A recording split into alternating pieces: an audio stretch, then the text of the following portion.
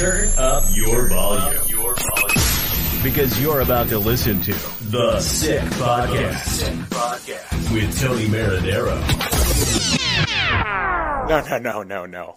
It's with me, Matt Ohayon. The sickest Montreal Canadiens podcast. And now, a 24th Stanley Cup banner will hang from the rafters of the famous Forum in Montreal. The Canadiens win the Stanley Cup. Brought to you by Energy Transportation Group. Driven to be different. LaBita.tv. Embrace your true nature. And Locage.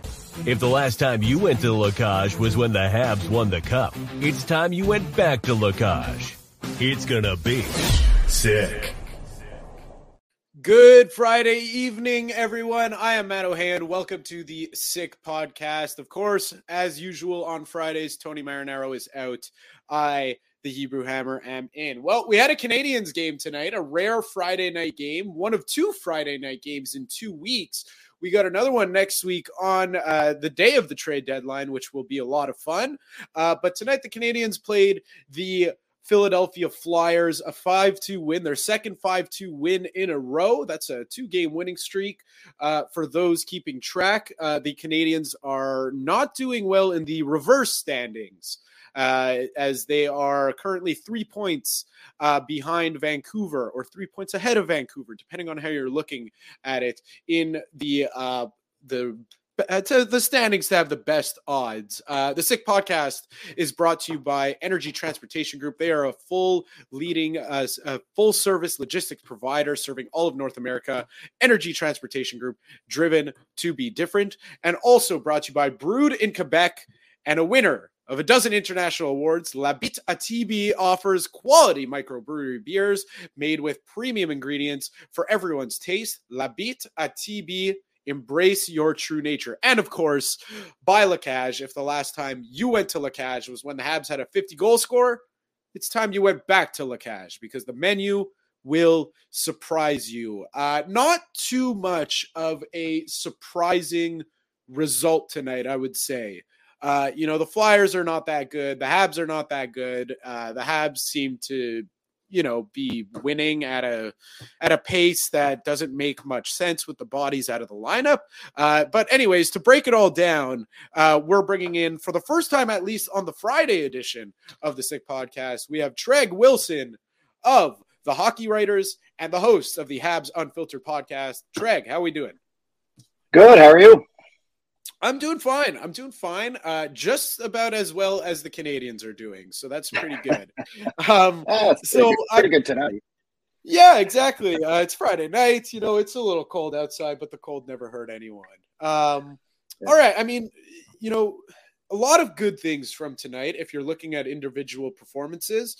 Why don't we let's start with the goal scorers themselves. I thought David Savard was incredible tonight.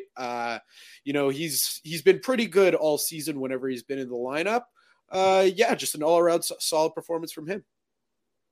I think David Savard's had a great season, considering he's a third-pairing defenseman playing top-pairing minutes all year. He's a bit slow and stuff like that, but when you have a young defense like they have a veteran like that step up, play above the minutes he's used to playing, and succeed, how can you complain about that, really? And it's just good to see the defense getting in on the offense, and for a guy who's not very offensive to be contributing as well. Yeah, we've seen that in the past few games. I mean, Justin Barron's been scoring a couple goals. Mike Matheson's gotten on the board, and now we see David Savard. And, I really like David Savard. I think he gets a lot of flack, undeservedly. So there's a lot of players on this team that I think get a lot of undeserved flack, and he's one of them. And that's probably because, he was brought in as the quote-unquote replacement for Shea Weber when, news of Shea Weber's injury got broken down. Okay, they play similar styles, but Shea Weber's probably a future Hall of Famer, while David Savard is not. But yeah, exactly. So he was kind of brought in, to play like that rough and tough similar style. And, he was kind of thrown into the mix. And as you said, playing top line minutes when, he's a third pairing defenseman, on most teams. But again, I really like what he's done. It says a lot about a guy throughout the entire season who will step in there and just, from game one, the Canadians are not stupid. They know, expectations of the team by the media and the quality of their own team, that it was not going to be the best season. And he steps in there, he's blocking shots. I remember at one point he was the league leader in shots blocked until he went down with injury. So, that says a lot about a guy that's playing on a team on a season that, quote unquote, was lost before it already started. It's not just that, it's leadership with the young guys too. I mean, you have 4 or 5 rookies playing on the Canadian blue line on any given night, and he's always had one with him on his side. He's either had Gooley, I believe he had Barron tonight. Could be wrong. But he's always had a rookie on his left side, and just the way he's been guiding the young guys. And I give a lot of props to his leadership and his teaching on the ice as to how well the young guys have been playing this year.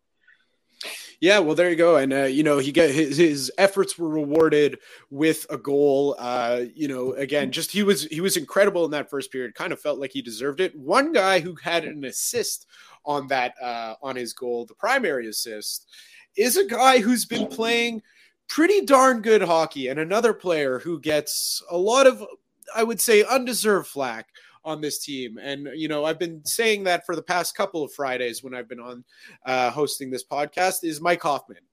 I just think another just very good, solid performance from Mike Hoffman. 2 assists. He had the primary assist on David Savard's goal. He had a breakaway chance earlier in the period. Didn't come up with it, but hey, I mean, the Habs get the win, and again, just Mike Hoffman has been playing just fantastic hockey ever since he's been playing up in the lineup. Well, I just tweeted actually during the game that Mike Hoffman and Jonathan Drouin have been the 2 of the best players since the All-Star game for the Canadians. Mike Hoffman's, I believe, on pace to score 17 goals this year, which isn't bad considering how things started. I think the flack with Hoffman is people just think he's a one-way player. He doesn't back check or play defense, but he does. I've seen him do it. Not often, but I've seen it. But I mean, you have players like that. That's what makes up a team. Like, you have some players that do that. You have some players that play strong two-way. You just have to take Hoffman for what he is. And since Caulfield went down, I think he's really picked up, especially on the power play, which isn't great, but it has been better. I think, I mean, this could go 2 ways. His value's going up. Maybe they can trade him to a team at the deadline, even though he has term left, or, it just bodes well for the next season. I was just going to say, I think he gets a lot of. I was just going to say, I think he gets a lot of unnecessary flack as well. I mean, Montreal's a bad team. No one's going to really shine. I mean, Caulfield and Suzuki were shining before Caulfield went off hurt, and that was about it. And Montembeault, I'll give Montembeault props too. He's been playing well as well. But so this guy, he's still going to get 17 goals. Well, get 17 goals. Well, there you go. He should, especially with the way he's playing right now. And let's dive into that a little bit, because we are a week away, exactly a week away from the trade deadline, minus 7 hours Eastern time. So I've been saying this for a while now. Like, I know he has a year left on his deal after this year, but it's only one more year. And I feel like a team can, there are tons of scouts in the Bell Center any given night. And there's got to be one team that says, man, this guy could really still rip the puck. And like, that's his MO forever, like, don't ask him to play defense. Don't ask him to back check. Just feed him the puck and he'll put it in the back of the net, because he could do that. There's got to be a team that looks at that and says, we could use that extra boost on the power play. Maybe we could get Montreal to eat some salary. I don't see why the Canadians wouldn't be able to explore a trade with Mike Hoffman in the next week or so. Oh, me neither. I've actually written an article where Mike Hoffman was one of my people that said he could probably be traded at the deadline. He's been playing very good hockey, not just scoring goals, but he had 2 assists tonight. I think he had 3 assists in the not too long ago. I'm not sure if it was a New Jersey game or not, but He's passing. He's shooting. He's offensively playing very well, and that's what you need from him. And any team going into the playoffs who needs that secondary scorer, especially on the wing or someone who could boost their power play, that's just money in their bag. That's just going to help them through the playoffs. And I mean, Huffman can be one of those guys. His $4.5 million cap hit's what's going to shy people away. But like you said, if Montreal can retain some of that money and they're willing to do it over the 2-year span, why not? Why not get rid of, or take a bad contract back when you get rid of him? That's exactly possible. Well, that's exactly what they did, with the Sean Monahan deal, or because they got a a bad contract. It ended up working out until he got injured. But it was considered to be a bad contract, but also, they traded away Shea Weber and they got back Evgeny Dodonov, and that's a pretty high dollar figure on his cap hit. So again, it's just, he's a player. He's still got some juice. It's pretty evident, he's up there in age a little bit in hockey with regards to hockey age, but I still think a lot of people don't give Mike Hoffman enough credit in that. I really think he could be a primary target for a lot of teams. For everyone's asking for trades, so why not him? I wouldn't be surprised if people are calling around and asking about Huffman. It wouldn't surprise me. I do find that Kent Hughes seems to be pretty stubborn in what he wants for a player. He has this is what I think this player's worth. And he doesn't seem to stray too far from that. And there's nothing wrong with that. So far, he's pretty much got what he wanted.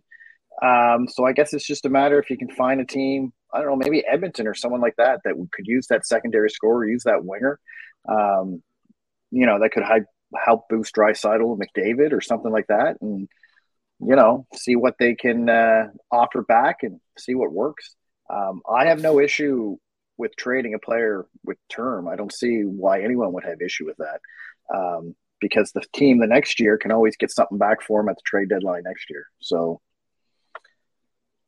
that's it. I'm right there with you.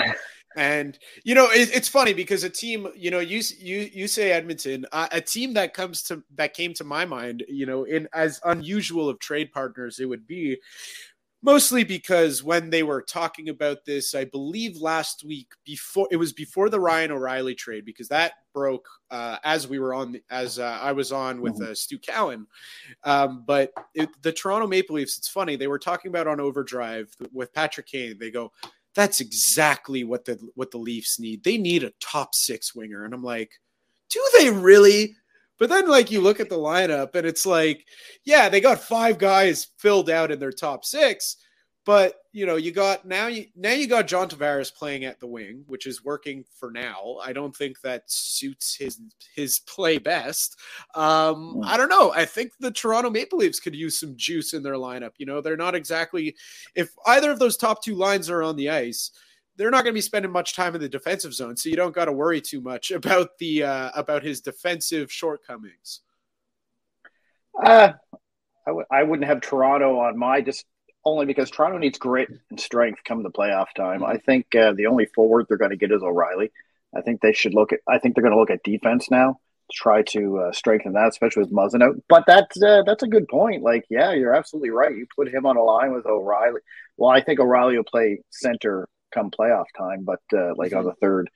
But you put him on that second line with O'Reilly and Tavares, and you're absolutely right. He doesn't need to play defense when they're there because they're just going to be in the offensive zone the whole time. So it could work. I never actually thought of Toronto. That's that's an interesting scenario. But Colorado could be another team that could use them. The Boston Bruins.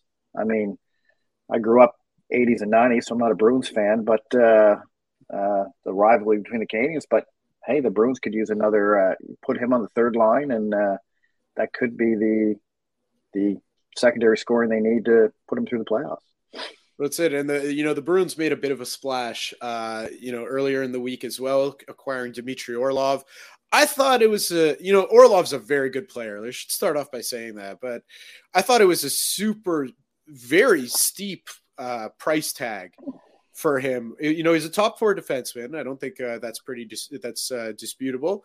But it's always shocking when you see a player go for a first, second, and third, and then you kind of start to look at comparables to the team, and then you kind of wonder, if a top 4 defenseman went for a first, second, and third, obviously not all in the same year, but still, nonetheless, what could a guy like, who knows, I will get to that name soon of what was mentioned yesterday on this podcast, but like a David Savard, because I think that's more of a likely candidate if of any of the defensemen right now on the Canadiens to get traded with Joel Edmondson's injury. So it's like, what could Savard fetch if a guy like Orlov went like that? Obviously Orlov has the offensive upside. Well, Sherratt got a first, and David Savard is not much different than Sherratt. A little bit older, I think. I have to look up the ages, but I don't know if he'd grab a first, maybe a second, or maybe a B-level prospect, maybe. But I think a first. Well, you're absolutely right, though. Orlov's a top 4.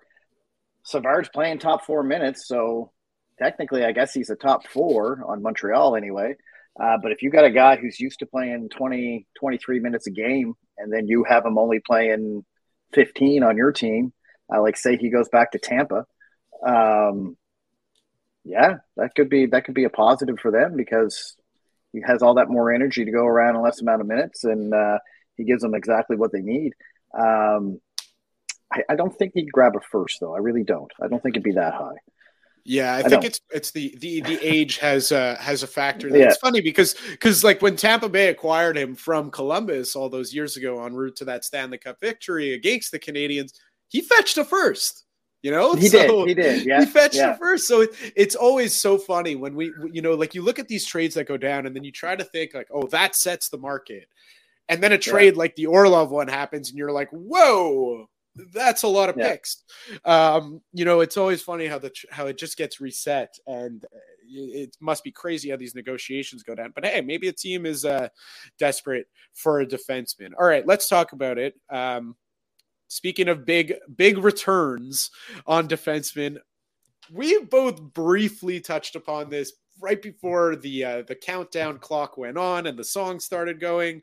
George Laraque was on this podcast, I believe it was last night, if not 2 nights ago, and he said that Mike Matheson, I don't know if he said it definitively, but he said he would at least fetch a first-round pick, and the Canadiens are going to explore trading him.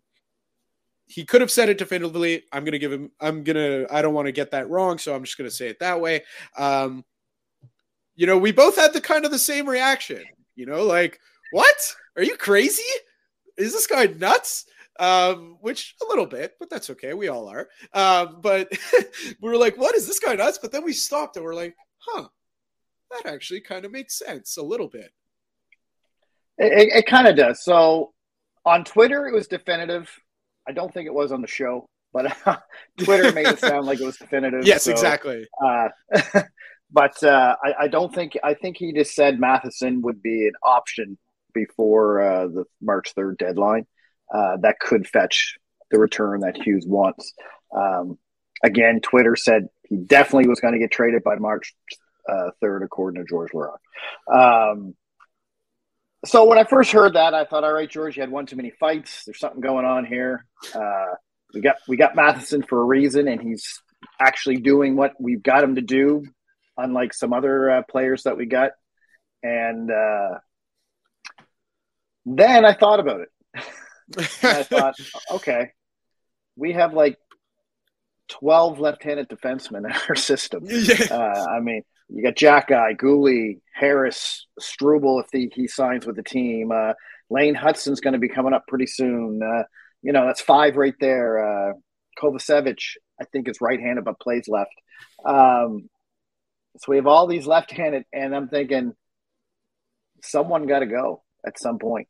And, if you can get a good return on a guy if you want to go with the rookies who have been earning their spots. Gooley was earning a spot before he got hurt. Jack-Eye was earning a spot. Harris is earning his spot now.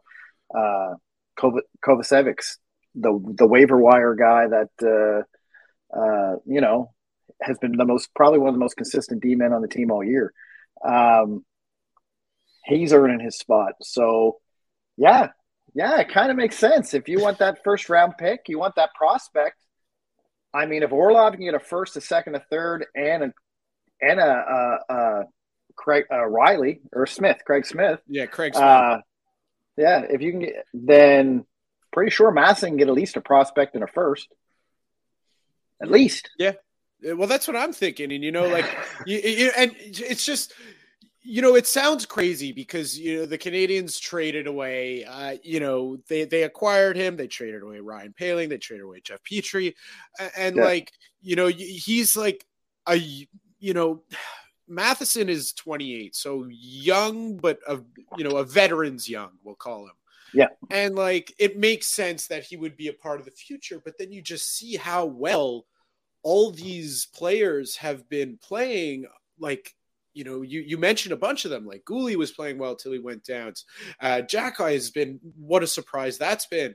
And then you have on the other side, you just got so many defensemen in the system that they can't all play. And this isn't, right. It's not soccer where you're rotating a squad every game, depending on the situation. So it's just someone's got to go. And I wonder who that someone or two players might be. And right now I'm just taking a peek at our comment section and people are saying, hey, we need veterans. We can't trade everyone. Well, it's I agree. However, people will be moved, this is going to be at least it should look like a far different team after, at this point next week. Right. Well, I mean, you want to talk veteran, Edmondson's going to be there next year because he's not moving at the deadline. I don't see him going. So you have him if he's healthy, if his back isn't too bad, because I believe that's what his issue is.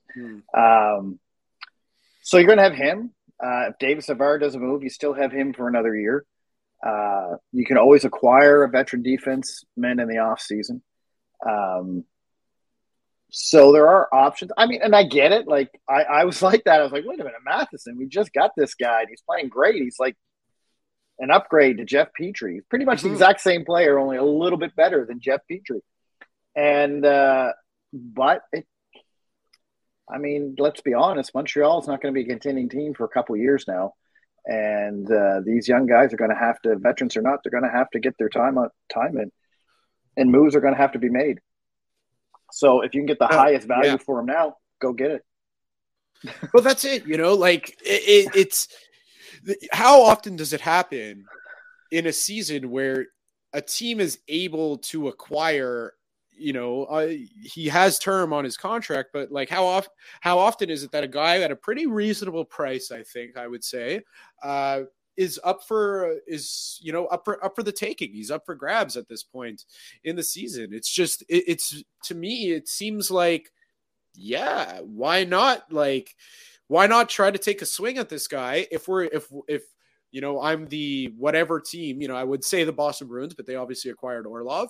But before they did, if you're the Bruins and you say, we need a puck moving defenseman, we want someone that's relatively young that can help us in the playoffs. Let's call. Let's give an ask. Throw out a feeler, and I doubt Kent Hughes is willing to hang up the phone on any player that's not named Nick Suzuki, Cole Caulfield. So absolutely. I discussed on my podcast earlier that maybe Harris would be the odd guy out earlier in the season. I never even thought of Matheson, to be honest with you, because we just got him. So I was like, he's not going anywhere. We just got him. But yeah, the more I thought about what George said, the more I was like, damn, yeah, that kind of makes sense. It kind of does. And I mean, he knows more people than I do. So yeah, exactly. So I don't know, maybe he heard, but it wouldn't, I'm absolutely with you. It wouldn't shock me. There's a bunch of teams. I'm going to go back to the Oilers. They're looking for a puck moving defenseman. Oh, yeah. There's a bunch of teams that'll be looking for a puck moving defenseman. And if they come calling and the price is right, if I'm Ken Hughes, if your name's not Caulfield or Suzuki, I'm going to think about moving you for the right price. Yeah, and that's just the way it is. I forgot to mention in that duo of names, let's add a third in Caden Goulier. I think that's sure. I had that on my mind as well. Yeah. Okay, there you go. Yeah, I think that's one that he wouldn't take a call on either. But at this point, it's like, yeah, players are playing well because that's basically what's going on at this point in the season. Because like the game's essentially, I think most people would come to the conclusion that the Canadians are not going to be getting the number one odds for the best pick. And that's been that way for a while. So the games don't really matter all that much anymore from a wins-loss perspective. And frankly, they never have. It's all about evaluation. And while, yeah, sure, a lot of players are playing really well individually, the team is still, there's a reason why they're, however many points out of a playoff spot. They're a bottom 10 team in the league. Yeah. There's a reason for that. So, while, yeah, these guys playing well and that guy's playing well, they can't all stay because, you got to add talent in somewhere. So it's going to be interesting for sure to see where that happens. Just before we continue, let me tell you about Playground. Playground has over 600 machines, poker tournaments, and Playground casino games, daily promotions, and unmatched customer service. Why go anywhere else? Located just over the Mercier Bridge, only minutes away from downtown Montreal. All right, Chirag, let's take a quick pause because something piqued my interest when I went to your Twitter profile, and it's that you're an amateur bodybuilder. Yeah, I am. Yeah.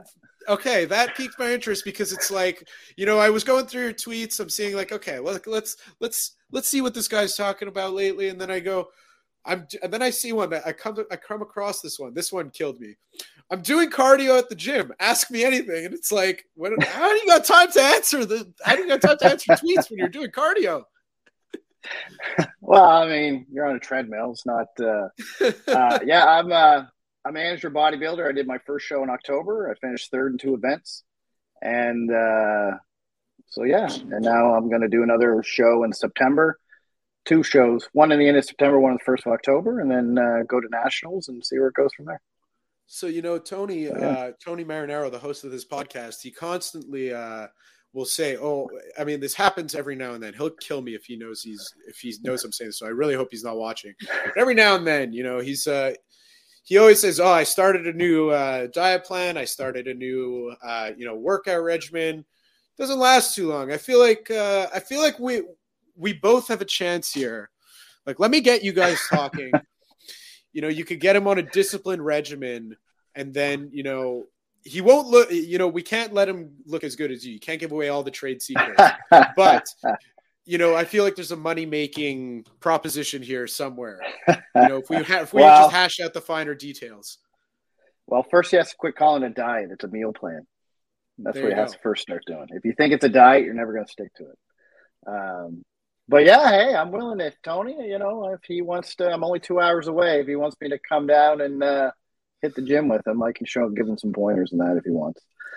Well, that's it. Okay, well, let me tell you. Okay, so because just not to get too off track right now, because our listeners will kill us. But I was at the gym today, and like, I freaking hate cardio, man. Like, it's the worst. But I know I got to do it, and it's just like, what's your tricks, if any, to make the time go by quicker, other than doing AMAs on the treadmill? I watch shows. So right now I'm off season a bit right now, so I'm only doing 20 minutes a day of cardio, not much. But when I'm in 2 to 3 weeks before the show, you do 60 minutes.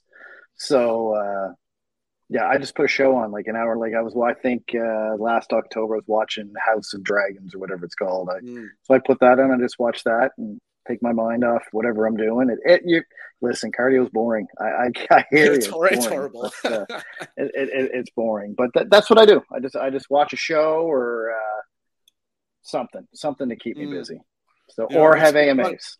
There you go. It's It's funny because when I do it for 30 minutes at a time, and I'm running, but like because I find it so boring, I need to make it fun for myself somehow, and I got to pump myself up, So I listen to what not most people would consider music, but I listen to a lot of like intense dubstep music especially when I'm at the gym. And like, I just want to tell this quick story because it's just, it made me think of it, which is, this is a couple of years ago at this point, but I was just starting out at the gym, I'm on the treadmill, and I'm listening to a very vulgar song, just like I'm dropping F-bombs nonstop. And I'm like not knowing this because it's one of the first times I'm not noticing because it's one of the first time I'm wearing noise canceling headphones.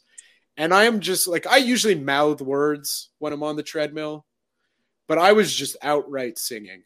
And someone taps me on the shoulder and goes, "Sir," this is like a nice, middle-aged woman taps me on the shoulder. "Sir, I don't know if you know this, but there are high school kids here, and you are just outright swearing like a maniac right now." And I was like, oh my God. Well, I was like, first of all, high school kids swear. That's the first thing.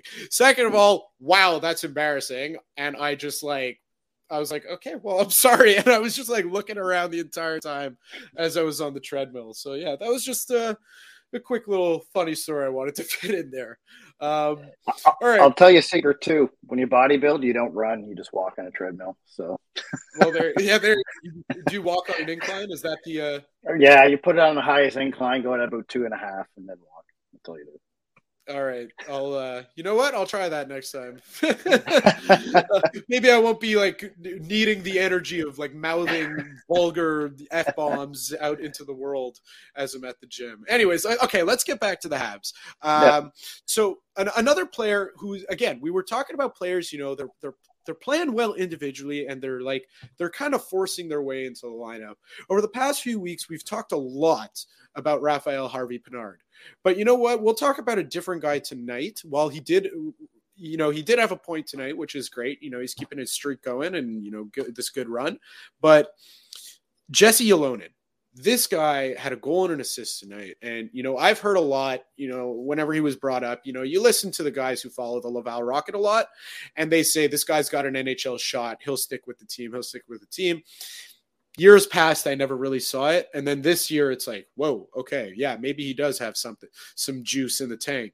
I don't know. What did you make of him tonight? And what do you see of him moving forward? I've always liked Ylonen. I met him at the draft in Dallas when he was drafted in 2018. He's a good kid. He has a wicked shot to him. I wouldn't say it's as good as Caulfield's, but it's pretty fast and accurate. I don't know if you watch much Laval games, but if you watch that, he's pretty much does the same thing Caulfield does on the power play. Sits over on that left side and does the shot. I thought he had a great game tonight. I think he's been playing very well for the Habs since he's been up with them. He hasn't really been getting a lot of points. I think he's gotten 3, I think, in the last few games, like 2 tonight and 1 either last game or the game before. But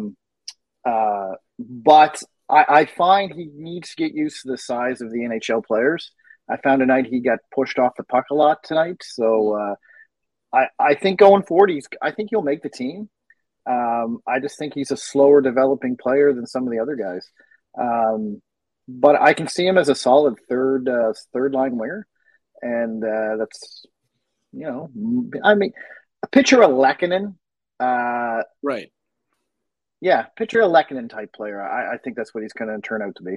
Maybe a little bit more, well, I want to say more offensive upside, but if you watch what Lehkonen's doing in Colorado, he's pretty offensive. So I'm just going to say like a Lehkonen. I think he's going to be a Lehkonen type player.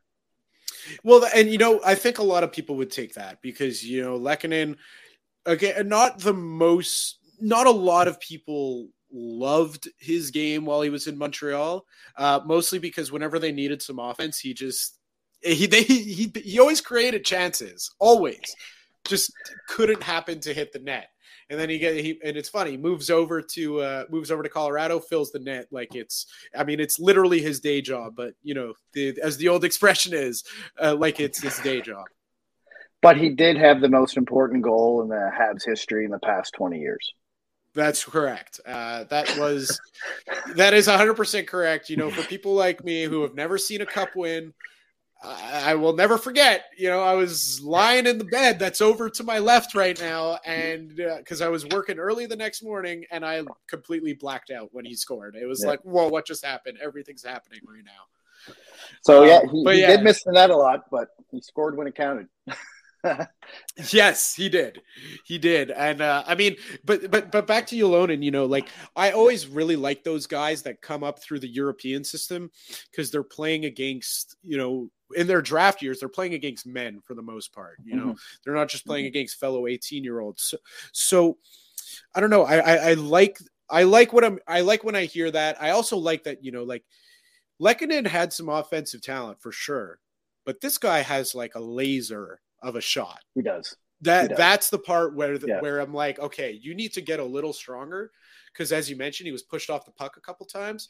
When you get that out of your game, you're like every coach's dream of a third line player, and if an injury happens, no problem, throw you up in the lineup. Yeah, and he'd be great on the second power play too once he gets that shot down. And because, like I say, he's not as good as Caulfield has, but he has I would say he has a shot almost as good, almost. But and it's a laser, and it's pretty accurate when he gets it on. And yeah, he's going to be. I'll go back to it. Lehkonen's a perfect comparable to him. He's going to go. He's strengthened his defensive game and get his offense going, and he's going to be a great two-way forward on the third line. So we talked about Ylonen, another player who had a pretty good game. I mean, a lot of players had a good game. It's hard to knock anyone in a 5-2 win. But a guy who had another good game, his name has been tossed around. I don't know if there's – I usually am a firm believer in where there's smoke, there is fire. And when I hear his name being mentioned by the big guns of the industry, the big shot insiders – it'll pique my interest. And, a couple weeks ago, it was said that Josh Anderson, he's not being shopped around per se, but it would take a pretty large, significant bounty. Interested to know what you would think if the Canadiens would move him, because I had Stu Cowan of the Montreal Gazette on last week, and he said, you know what? Like, listen, it's going to take a big bounty, to get him from a team to pry him away from the Canadiens. But I really don't think at this point I would trade a player like that. That's a guy you want on your team. And, you look at his frame and you kind of agree. I agree. However, everybody's got a price. So what would your stance be on the whole Josh Anderson situation? I like Josh Anderson. I like what he brings to the team. The team hasn't had a power forward like him since, I don't know, dare I say John LeClair days, maybe. I think he is tradable. I think a move that I know Calgary's Brad Treliving. Am I saying that right? Treliving, the GM there. He's been wanting him since he was in Columbus. They have a pretty good goaltender, and I know Kent Hughes has said that he wants a young, almost NHL-ready goaltender, and Dustin Wolf over there. They have a first-round draft pick. If they could do a move, something like that, where they get the goaltender and the draft pick that they want, maybe that causes them to move Anderson. But like I said, Hughes is stubborn. He has a price that he has, I think, on his players that he's willing to move them for. And I think if any team's going to get him, and I agree with Stu. I agree. I don't think he should. He's not being shopped, but then again, PK Subban wasn't being shopped in 2016 either. And look what happened.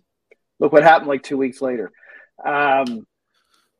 But if the right price, he's going to go. And I think it's going to take a first, a top prospect, and maybe more to get him. And if a team's willing to pay that, I'm not going to say no if I'm Kent Hughes. However, if I don't get exactly what I want, I can easily say no. Because if you look at his contract in about 2 years, when they're ready to contend, he may not be so what he is today. Well, okay. So I'm glad you said that, because we kind of, we're on the same page on that, because he's 28 right now. He'll be 29 in May, and like you said, like right now, it's like, what more could you want? You got a big guy. He's got good hands. He could score. He's offensive ability, and he's aggressive. He'll take it to the net. But then, like 2-3 years down the road, you're 32 years old. You don't really have that same type of juice to play that kind of game unless your name is Alex Ovechkin. So I don't know. I mean, it's interesting because, this was a contract that was signed by Marc Bergevin, and he basically said, what the hell do I care? By the time this contract's up, I'm not going to be here anyways. So I'll give him anything. And I feel like you could look at that contract and say, and consider it kind of a 2-3 year deal out, at least in production, because that's really the key years of production you're going to get. So we're pretty much bang right on the same page for that one. It's just interesting. I mean, I wouldn't trade him either. He seems to be like, I said this last week again, and I'm going to throw it at you, and you tell me if you agree. He seems like a guy who never, ever, ever fazed by the media pressure here. Especially because, when he was brought in, we're talking, the hype was, oh my God, 30 goals. He's going to get 30 if he's fully healthy. And he's everything the Canadians dreamed of. And he frankly has not lived up to that. And it's not, whether it's bad luck, lack of lack of production, whatever it may be. He didn't live up to that billing. So I don't know. I think he's dealt with the pressure just fine. Teammates seem to like him. He always faces the music. It's just like he's such a good guy to have in the room, which I feel like would add to that, which is more of the reason why you wouldn't want to trade him with such a young room. But hey, if someone wants to offer up a king's bounty, what are you going to do? Well, it's like you're saying, you're reading the comments and people saying we've got to keep some bets. He's one that I would like, again, unless they're offering the world, I'd keep him. Now there's been rumors New Jersey's been looking into him. Calgary's been looking into him. I think wherever Timo Meyer goes or doesn't go could bring people back to the Anderson thing. I like him. The issue I have with him, and it's like what we said about Matheson. He's good now. You want him on your team now, but by the time you got to get rid of him, you're not going to get back what you could got for him now. You know what I mean? And that's the – I mean, you could say that about any player. So you got to really weigh the pros and cons. Now, the other rumor I hear is him going to Winnipeg in a Pierre-Luc Dubois move. When I say rumors, what I read on Twitter, I don't have any insight.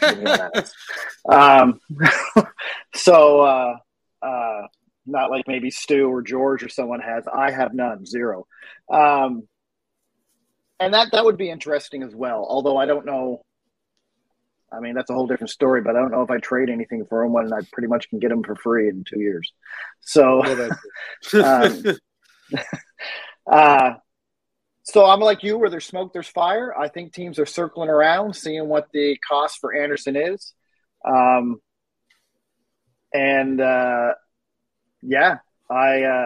think the rumor has it he already turned down a first for him. I never confirmed that with anyone big credentials like Pierre LeBrun or anyone like that. But again, something I read on social media. So maybe not. I keep him for now, but that's just me. Just quickly before we get to the comments of the evening, as we're wow, it's already 10:44. It's just something I felt like we should just at least spend a couple minutes on, which is the whole Patrick Kane situation.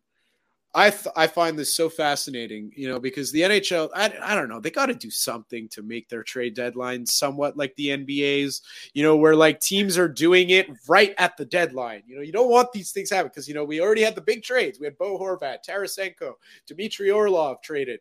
And the latest thing to come out of the rumor mill from the insiders is that this was about 9 hours ago at this point, is that we should expect a resolution to the Patrick Kane situation in about 24 hours. That was from Chris Johnston. I find this interesting because a team their name is being bounced around a ton, and I don't know how they're going to do it, but it's the New York Rangers. Thoughts of where, if he goes to the Rangers, I mean, hand the Stanley Cup to them right now kind of thing, but also just pretty much, yeah. But where would you like to see a player like Patrick Kane go? Honestly, I'd like to see him in the Rangers. You know what? That's I don't mind the Rangers. I think the Rangers got a pretty good team. It was put together mainly by our vice president of hockey operations. So that kind of maybe bodes well for us and what he's going to do here. I don't know how the Rangers are going to do it. I guess they could use Arizona as a money launderer like every other team's been doing with throwing players out there.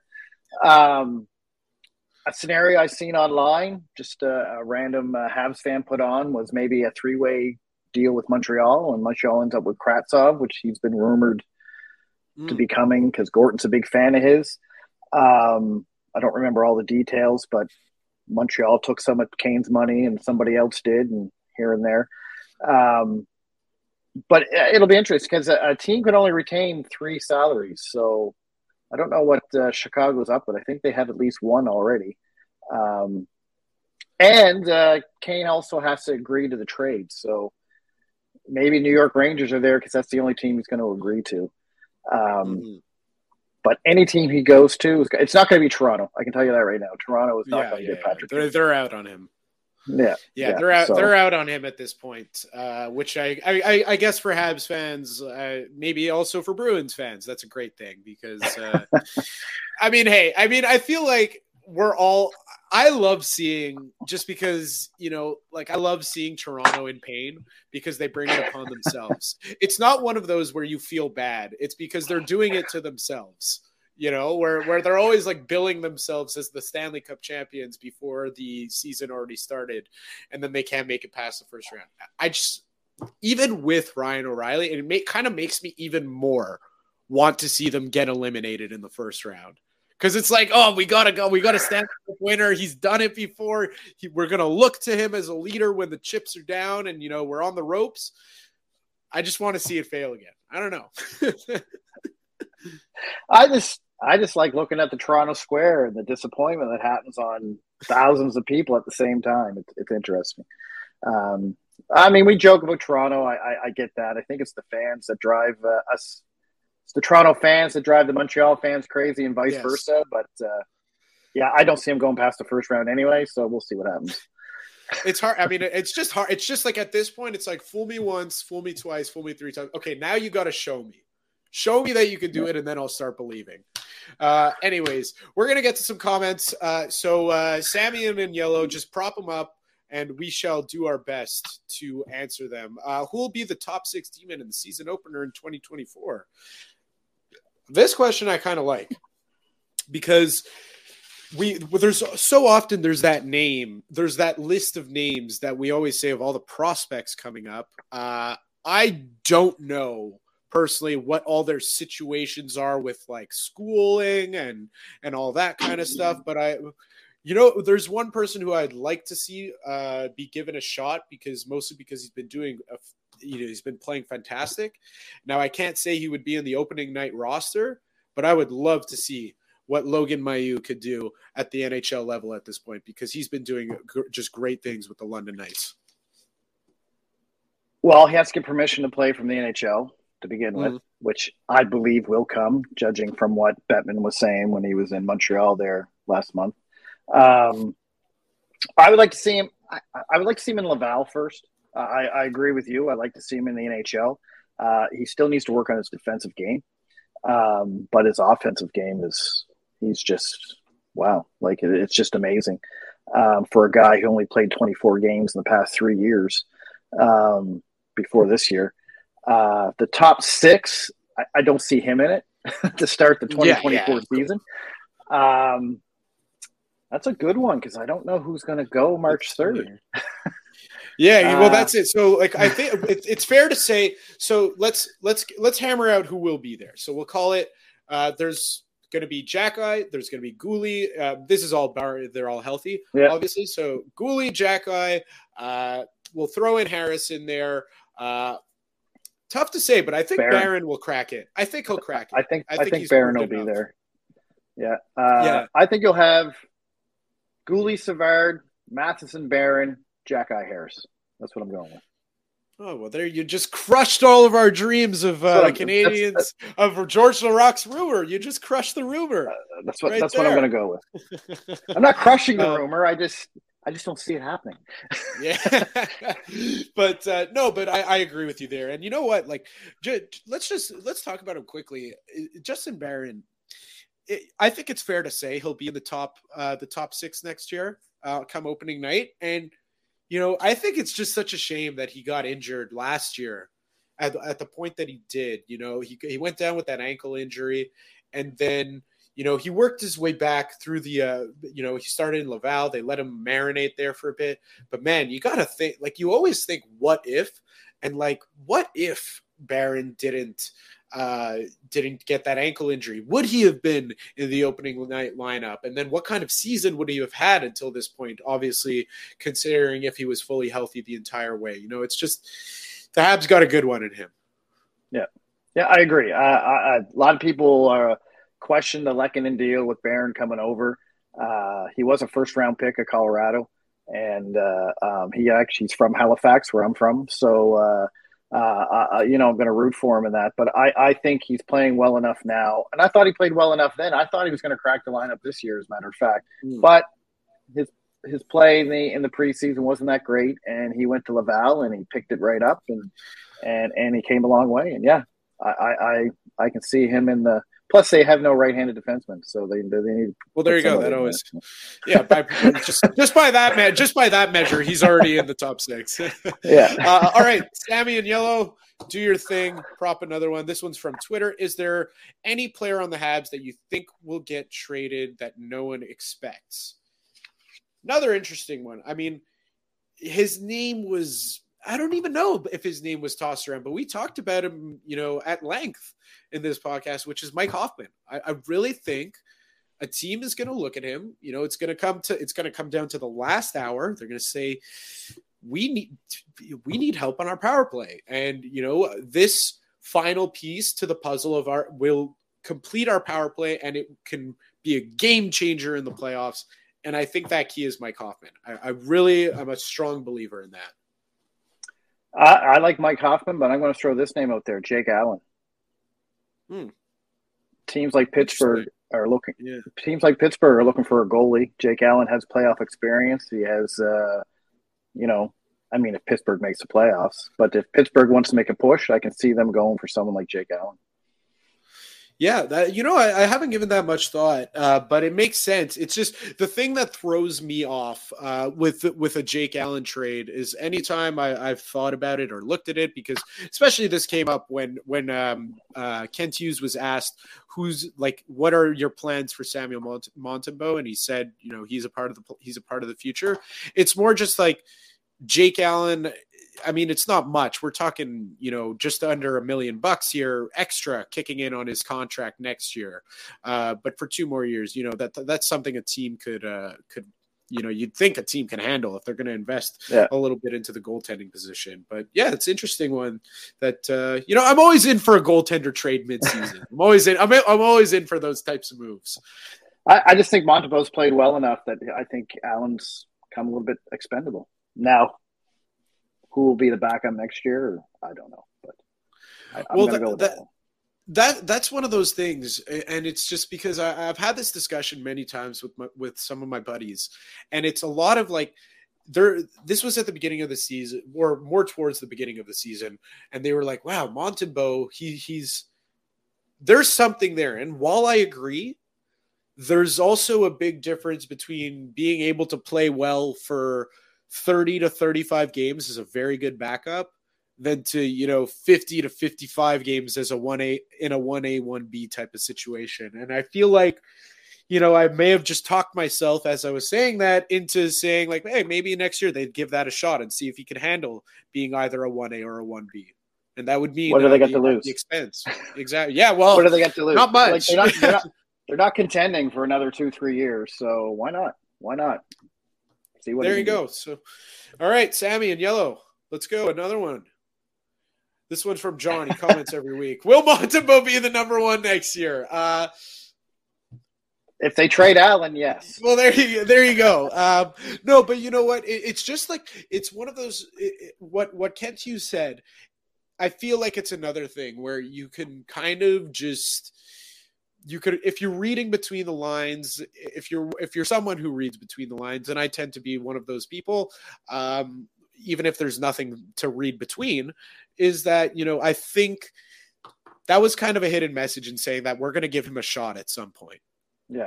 He will be there. And that could even mean Jake Allen could still be on the team, and it's just like, hey, we're just going to give this guy way more of a look. And if we can move you, we can move you, kind of thing. Yeah. Well, Montembeault's on a contract year next year too. That's his last year of his contract. So if he proves he can do it, players usually play better on a contract year. So. Oh yeah, well, who knows? Look at that was like the year that Anthony Duclair was, he was in a contract year and then he was representing himself. He was like, all right, I'm going to go out there and score 30 goals on the Florida Panthers, and he did it. So we'll see. I mean, it's a big thing in football, the contract year. We'll see how it bodes for him, and he's one of those guys. He's very easy to root for, Samuel Montembeault is. So I really hope. He takes the opportunity should it arise and he runs with it. So I guess that's both of our way of saying, if I had to put a percentage on it, I would say 70%. Yes, he will be the number one goaltender next year. I'll agree with that. That's all right. We got time for a couple more. Let's see if we could get through all of these. Will Gallagher get traded? Okay. At some point, maybe, like nobody is untradeable. I don't believe that. I think this is a 2-3 years down the line money laundering situation kind of thing. It's definitely not happening this year. When Gallagher becomes an LTIR for the rest of his career type guy, which I can see happening in 2 or 3 years, yes. But at 6.5, he's not a tradable asset right now. Yeah, definitely not. So that's a quick one. Let's just pop another one up. This one's from Twitter again. Do you think winning these games will help next year? Honestly, yes. I really, really do. Because how many people have said it? How many, pundits have said it? Players don't care about the pick at all.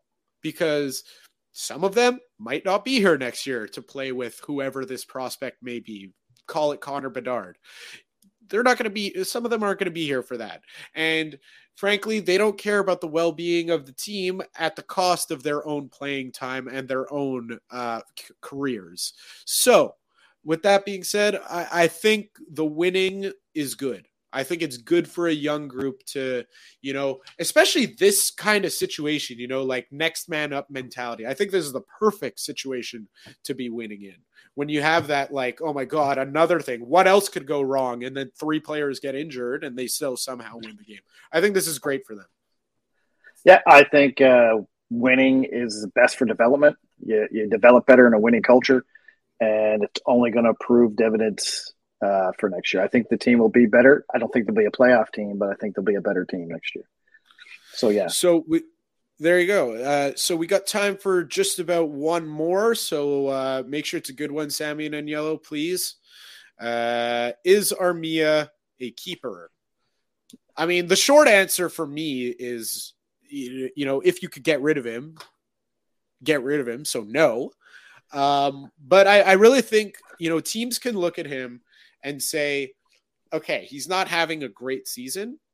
Nobody is on the Canadiens, but somehow this guy is consistent in his inconsistencies. And then he makes it to the playoffs. And he is consistently dominant in the playoffs because the game just suits him so well. So, you pop up his playoff highlights. I don't see why a team wouldn't want that. I like Armia, always have. Always thought if he didn't get hit with the injury bug every year, he'd be a 20-goal scorer in his first couple of years with Montreal. Not sure why Bergevin signed him for as much as he did, but yeah, I don't see why. You look at his playoffs, he was a big reason why Montreal got through the playoffs like they did because of the way he plays his defensive style. He's a penalty-killing expert. And even at $3.5 million, if a team wants to put the money out there to have him play that style of game in the playoffs, I can see it happening. Is he a keeper? I mean, I'd trade him if I could.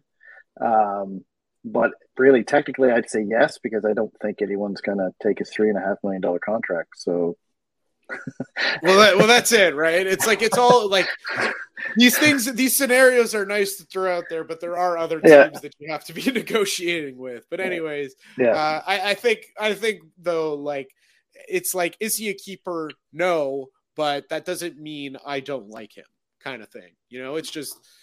He's not right for the team right now. You know, 2 years ago, he was perfect for the team. You saw what he did in the playoffs. It was fantastic. It's just right now, not the case. Exactly. Anyways, Treg, it is 11 o'clock Eastern. So I'm going to get you out of here. I really appreciate you coming on this Friday night. Just tell everyone just quickly what you're up to, where we could find you. All right, I'm a Canadians writer for the Hockey Writers, so you can see me on thehockeywriters.com. I usually do my writing on the weekends, so Sunday through Monday, Tuesdays when you see my articles come out. And you can also see me on Habs Unfiltered, the podcast, which we do 2 to 3 times a week.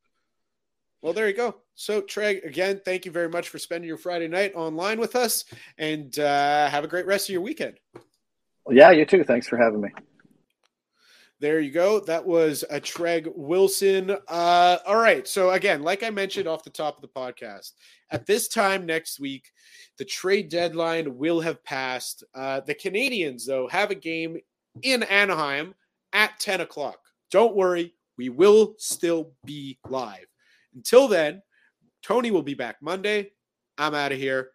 See you next time. And that's a wrap. Hope you don't miss us too much until next time.